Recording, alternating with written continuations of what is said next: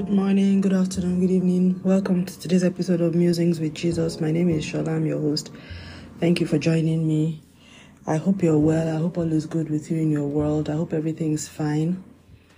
For me, it's...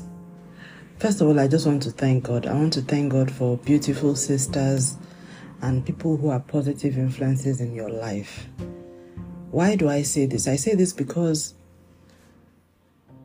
I was talking to one of my dear sister friends, and I just mentioned in passing that I hadn't been in contact with, some members of my family for a while, and I just said, I was just saying, let's just say stuff, how these things are. And she just said it very offhand and casually, like, you know what? She allowed me to finish speaking, and, we talked about whatever it is I was talking about. And then she was just like, you know what, please try and make the connect. Just make the connect. And I remember then I tried to explain to her, like, no, there is no issue. It's just that, giving excuses where I knew that there was, when you're saying that there is no beef, meanwhile there is beef, no matter how small. But I thought about it. I didn't go back to her. I thought about it and I just felt, what does it even cost myself to even reach out, that kind of thing. And I did that. And honestly, it opened up a floodgate. And I found out that there was so much, how when you are missing something that you don't even know. I mean, relationships, God gifts us with friends, with families, with acquaintances. People are gifts. It's a pity that some people make themselves, punishments, or make themselves objects of torment or tools of torment in the lives of others. But in actual fact, God intended intended us to be blessings to one another. That's why when he created Adam, the first thing he said was, it's not good for man to be alone. People interpret that scripture in terms of marriage, but it's not necessary. My mind is not about marriage. It's about community. It's about community. Which is why he said, be fruitful and multiply. If it was just about marriage, you could just have told them, okay, both of you just be doing husband and wife, Romeo and Juliet, until death, until, forever. Why did he want them to be fruitful and multiply? He wanted a community. He wanted family. God himself is relational. I mean, he's God in three persons. So God himself is not alone. So why? He knew. And the first thing he did, we know that in the beginning was God and was the Word. He created a whole community of people. I mean, when we look at the book of Revelation, we see what God's crib is like. You see the 24 elders, you see the cherubims and the seraphims and the creatures with 4 different characters, the fearful creatures fearsome creatures in heaven. And then, of course, the angels, and they say they are uncountable. That's what I like about God. I mean, he doesn't spare any, as in, when you talk about over the top, God is the master over the top. He's a more than enough God. He doesn't do things, he's more than enough. That's just him. He's OTT, as in, that's the way he works. Because if you look at it, when you read heaven, I mean, why would you have an uncountable number of angels? As in, really, the elders you can count, and that makes sense, because really, when you're talking about people who are around your throne, you cannot have a whole multitude of people, but then, so you have 24. Those ones were counted. The cherubim and the seraphims too, they can be counted. In fact, I think they're about 4. So those ones, every other thing, you can count them. The golden censers, 7 here and there, so many symbolism of 7s. But when it comes to the angels, because that's now the host of heaven, they are uncountable, innumerable. You can't count them. So that means they are going into, they're just not, as in, he just created more than enough. And so he's a God that he's relational, and he's all about community. So he wants us to be at peace, and that's what the Bible says. It says, as much as lies with you, follow peace with all men. And why the Bible gives that as much as lies with you is because he knows that there are situations where it will be impossible to follow peace simply because the people do not want to be at peace with you.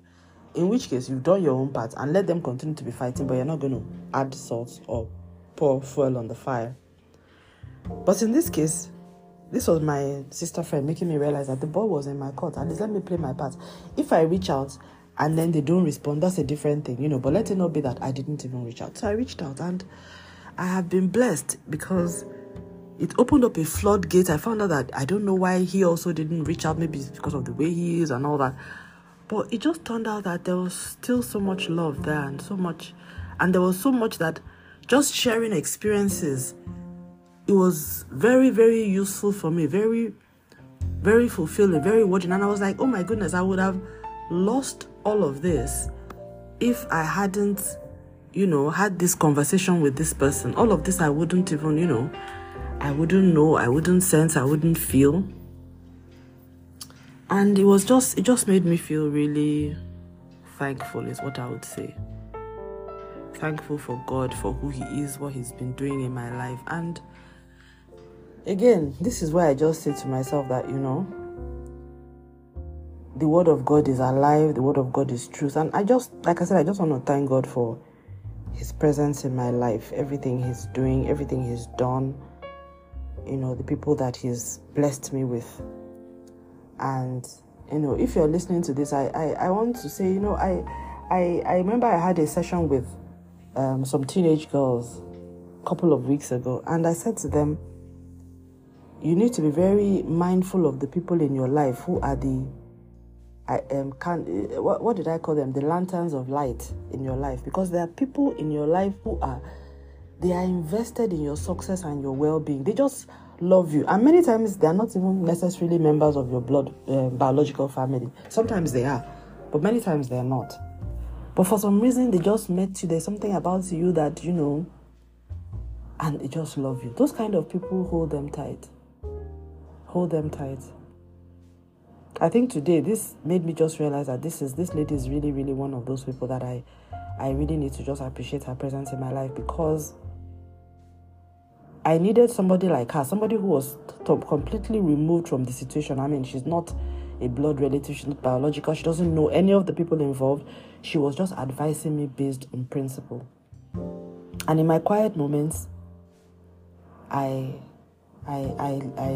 made me listen. And this is the thing. This is what amazes me about the way we are back to this whole thing about community and God, and why God uses men.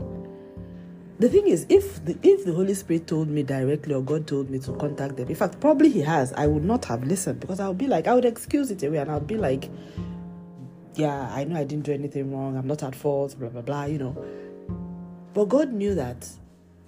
Because coming from God is like, you're always good now. You always want to, God is always coming with a high moral ground, and it gets tiresome.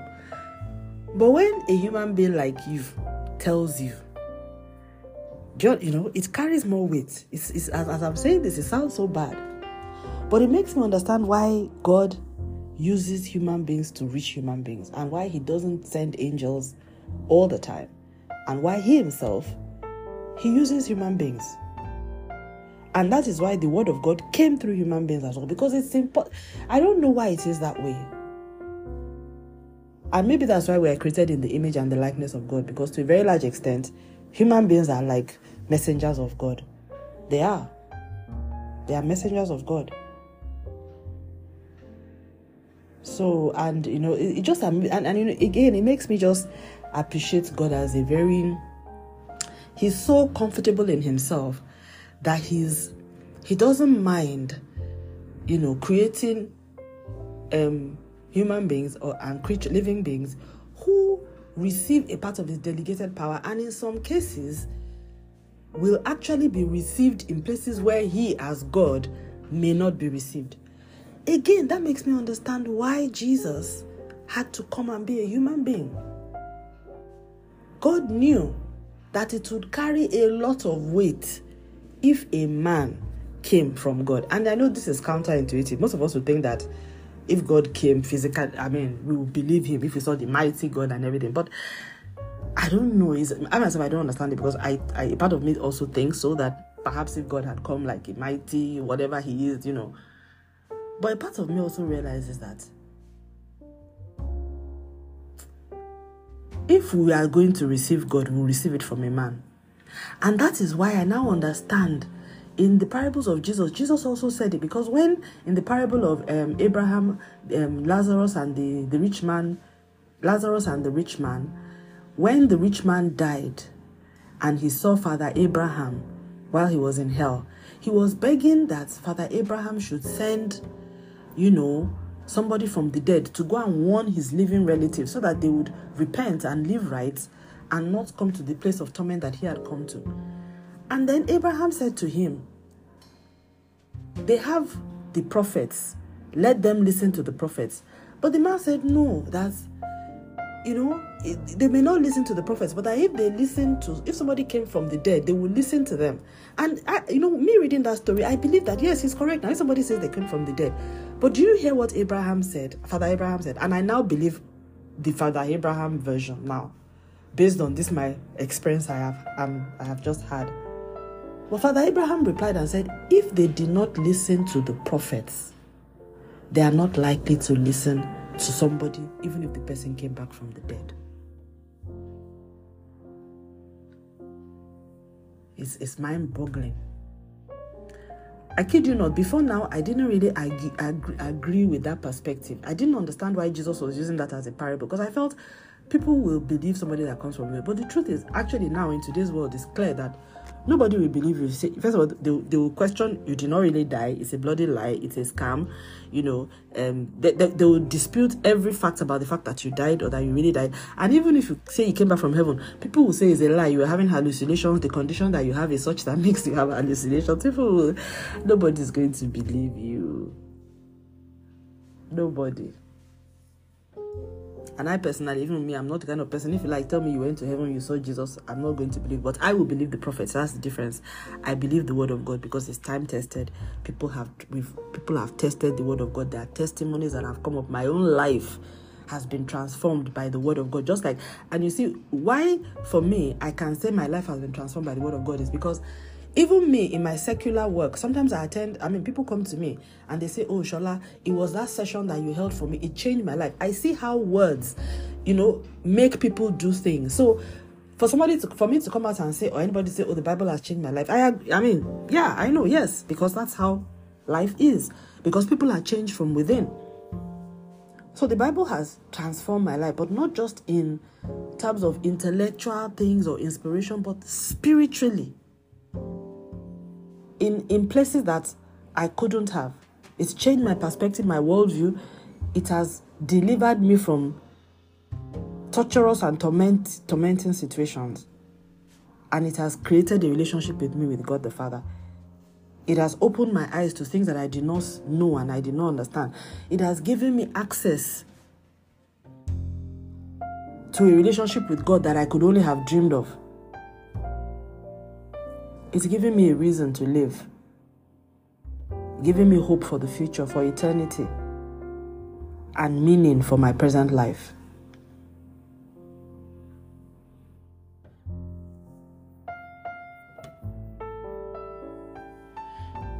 It means a lot. So I thank God, I'm just so grateful because,